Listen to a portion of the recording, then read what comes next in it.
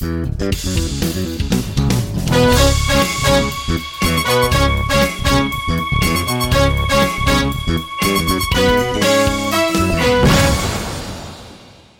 and welcome to the Tech.eu weekly podcast with myself, Neil Murray, and Roxanne Vaza. Hi, Roxanne. Hi, Neil. So this week we have some great topics lined up. We'll take a look at the late stage funding situation in Europe and the opportunity there.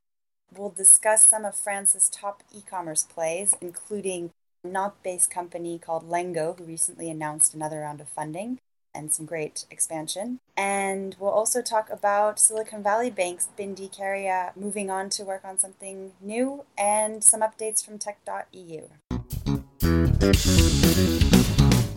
So let's start with the opportunity in late-stage funding. We've recently started to pay a lot more attention to some of the holes or gaps in the funding landscape in Europe, particularly with late-stage funding. London-based VC Atomico helped us to evaluate the situation, the opportunity. And Neil, you've done a lot of work on this topic with regards to funding in Europe. You mentioned that in Q2, startups raised substantially more capital than what was available through European VCs. So what's going on there? What's happening? Yeah, we've touched on this before on the podcast, just in fact, in terms of what had been raised and what funds had raised. And there's like a gap, I think it's about 1.5 billion euros, like a huge gap in terms of how much funds are raising in Europe compared to how much our companies are raising. So clearly we are raising those later stage funds from somewhere else, and normally it's the US. But basically spurred on by this point that we raised previously, Tom, who's head of research at Atomico, dug into it a little bit further. So he had a look at what the size of the gap was, why it was occurring, and basically what the opportunity is around it as well.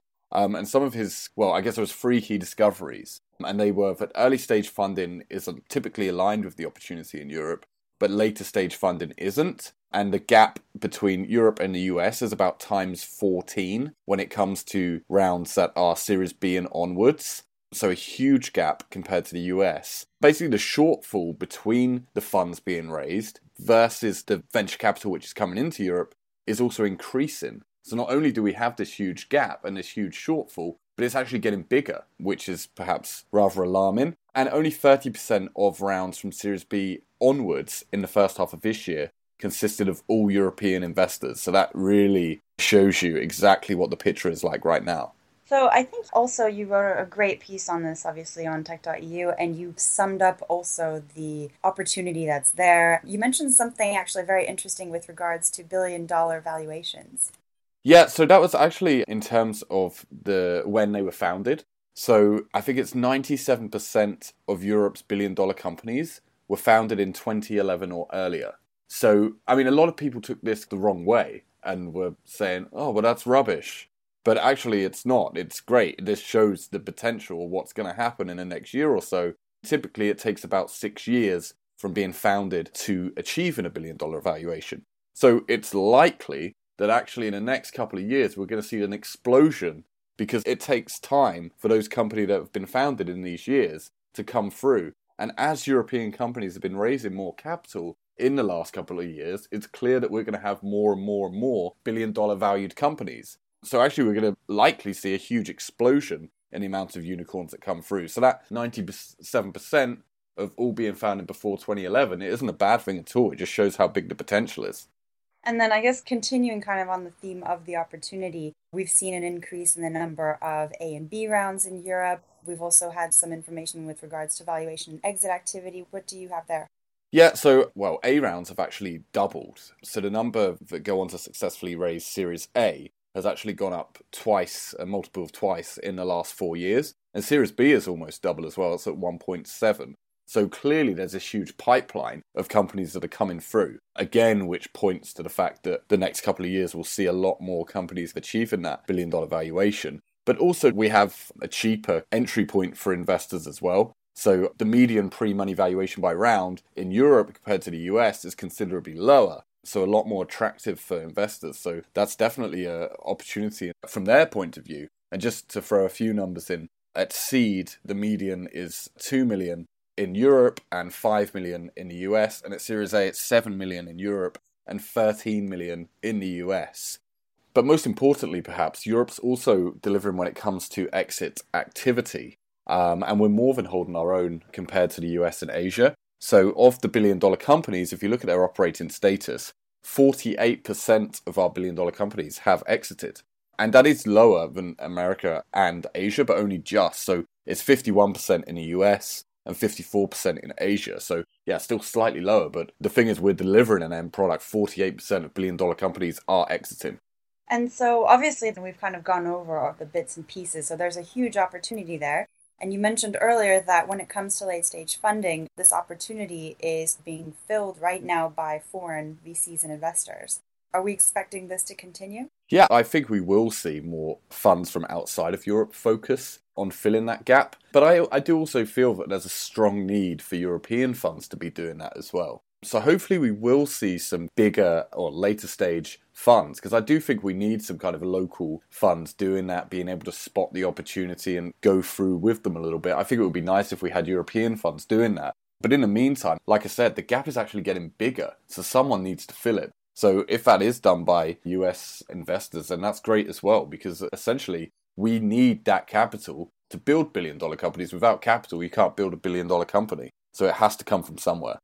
I've noticed, at least on my end in France, it feels like that gap at least is starting to be addressed. We had some funds announced, late stage funds earlier this year, like Partech. We have BPI France that is a historical player in late stage investments. They continue to be very strong there. We've also mentioned on the podcast previously that Rocket is going after this space.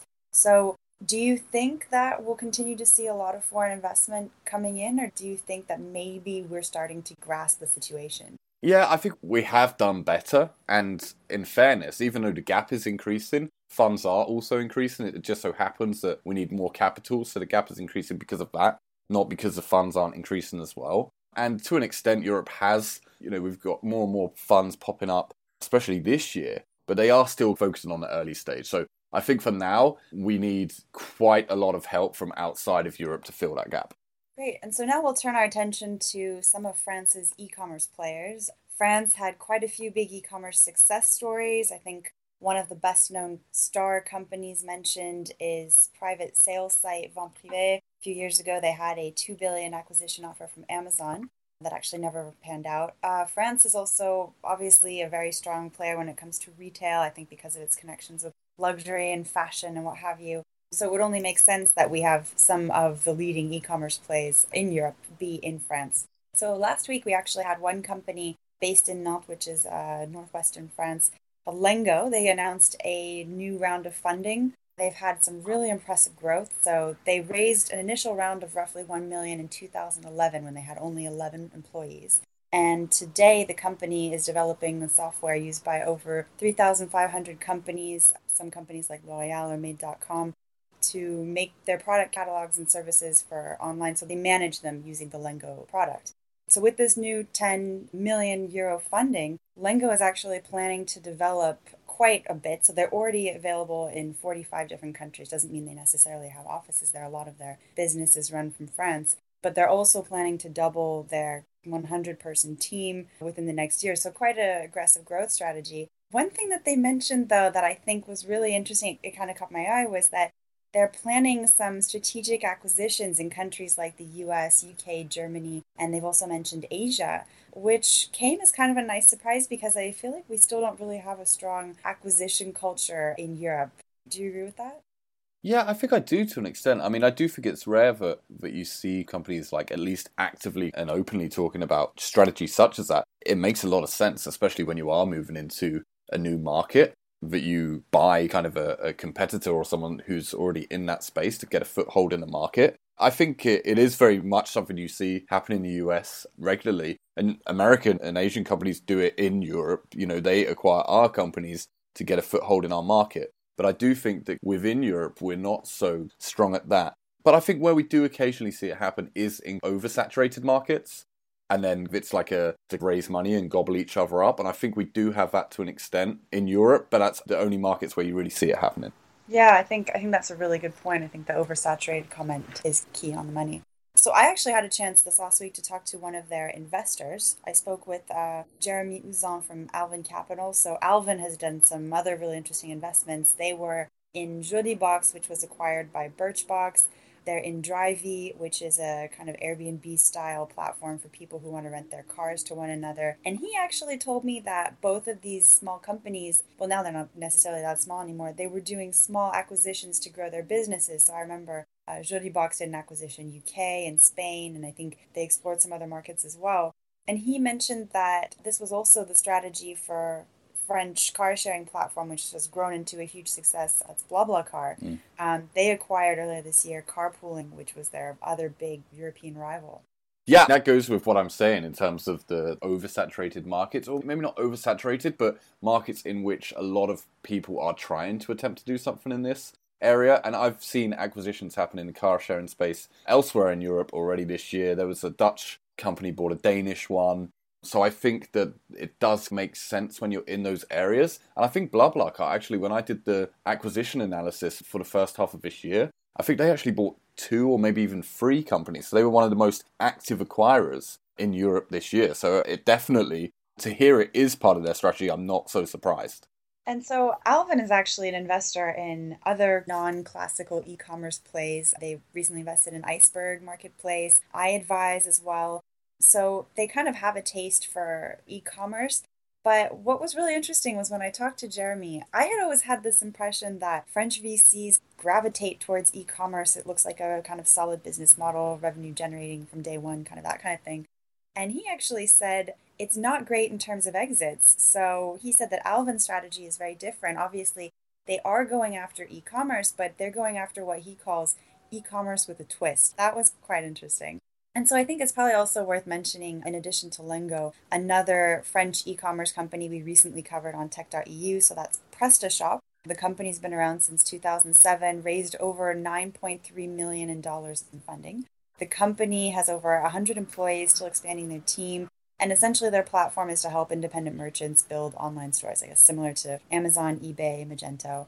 So France has quite a few great e-commerce companies. I don't think we'll be able to name them all. We've talked about a few. We did Vent Privé. I think another one probably worth mentioning is Excel-backed Showroom Privé. We have Rocket that's in Vindressing. So these are a few that I think people are probably becoming more and more familiar with. What are some of the ones that you think we should be paying attention to outside of France? Outside of France, I mean, there's a couple that kind of immediately came to my mind, and they were Farfetch from the UK and also Swedish Ticktail, who recently raised 22 million Series B. And the reason why I pull out Farfetch are one of Europe's billion-dollar companies now, so it's an easy one to pull out perhaps. But the reason why I mentioned Ticktail is because, well, they're moving their focus completely. They're going all in terms of the mobile platform. And they're kind of almost m-commerce. And this is definitely a trend that I see more and more in Europe, is this mobile commerce play. And although off the top of my head I can't perhaps pull out some other key players in that industry, I certainly think it's worth looking out for m-commerce trend in Europe. And so now I think what we'll do is we'll conclude on the e-commerce topic and turn our attention to someone who has actually really grown in the European tech space, and that is Silicon Valley Bank's, or formerly Silicon Valley Bank's, Bindi Kariya. So she recently announced that she's leaving Silicon Valley Bank to do something else that she hasn't yet disclosed. So she is well known in the British and European ecosystem, even though she's originally from Canada. We actually used to have quite similar roles at Microsoft. She obviously covered UK and I'm covering France, and that was prior to her joining Silicon Valley Bank as a VP in 2003. And so she hasn't yet disclosed what she'll be doing, but obviously she's mentioned she'll be staying in Europe, focusing on early stage startups, corporates, and VCs. So I guess we'll have to stay tuned to see what she's going to be up to. Yeah, definitely. I think she's one of those people who has had such an influence on the European scene. I've actually never met her, but I know of her. I mean, whenever I speak to people at events, when I'm going to places, I hear Bindi's name mentioned all of the time. Yeah, I've still never met her. So it's quite clear that she's had quite an influence and an impact in terms of what she's done. So she's certainly well connected as well. What my guess would be is that she's going to use that positioning or personal brand that she's built up to do the thing that she loves doing, like she says, focusing on early stage startups. So I imagine we'll see something in terms of her kind of using her network to build on that. Yeah, and I think in addition to her being one of those names that just everybody seems to know, Bindi, whether or not they've met her, they've definitely heard about her. I've also heard numerous women in all these different networks that we have come up to me and tell me, they dream of meeting Bindi. They're really inspired by what she's doing. So I think she's kind of been a great model and person to have in the European ecosystem. So looking forward to see what she's going to be doing next. And so I think finally we'll conclude with some updates for our listeners on some tech.eu projects and news that we have. So we have an online survey that we would love reader and listener feedback on. So you guys can tell us everything about what you think of what we're doing. Are we doing things well, poorly? Should we be doing things differently, better? So if you have the time, please go to tech.eu, take a few moments to fill that out. And also, we will be traveling to Silicon Valley for what looks like a terrific event. So this is European Innovation Day on September 21st. Obviously, the whole team is not going, but Robin will, of course, be there. This event looks honestly just incredible. So we have some people that are going to be speaking there, including Dave McClure. They're apparently top execs from Google, Apple, Yelp, Airbnb. We have some of the European champs that everybody should know. So Klarna, Zalando, Prezi, SoundCloud, BlaBlaCar. And I was surprised to see also some of these great politicians that we have working on digital in Europe. We're going to be having European Commissioner for Digital there, Italian Digital Champ, UK CTO, and even the Estonian President. So go Estonia. Yeah, I definitely think Robin is looking forward to that trip, and I certainly would be with those speakers. So yeah, sounds good. So if you are over, then definitely check it out. And I think that's about it for this podcast. As Roxanne mentioned, please do fill out the survey. There is a question about the podcast, whether you've listened to it or not. So thank you to the ones that are listening. At least we know some people are. You can subscribe to the show to continue listening to it on SoundCloud and iTunes. We are obviously on tech.eu, the website, and on Twitter. Myself and Roxanne are at Neil S.W. Murray and at Roxanne Vaza. So please do reach us there for your feedback on the show as well. But that's all for this week, and we'll be back next week. Thanks, Roxanne. Thanks, Neil.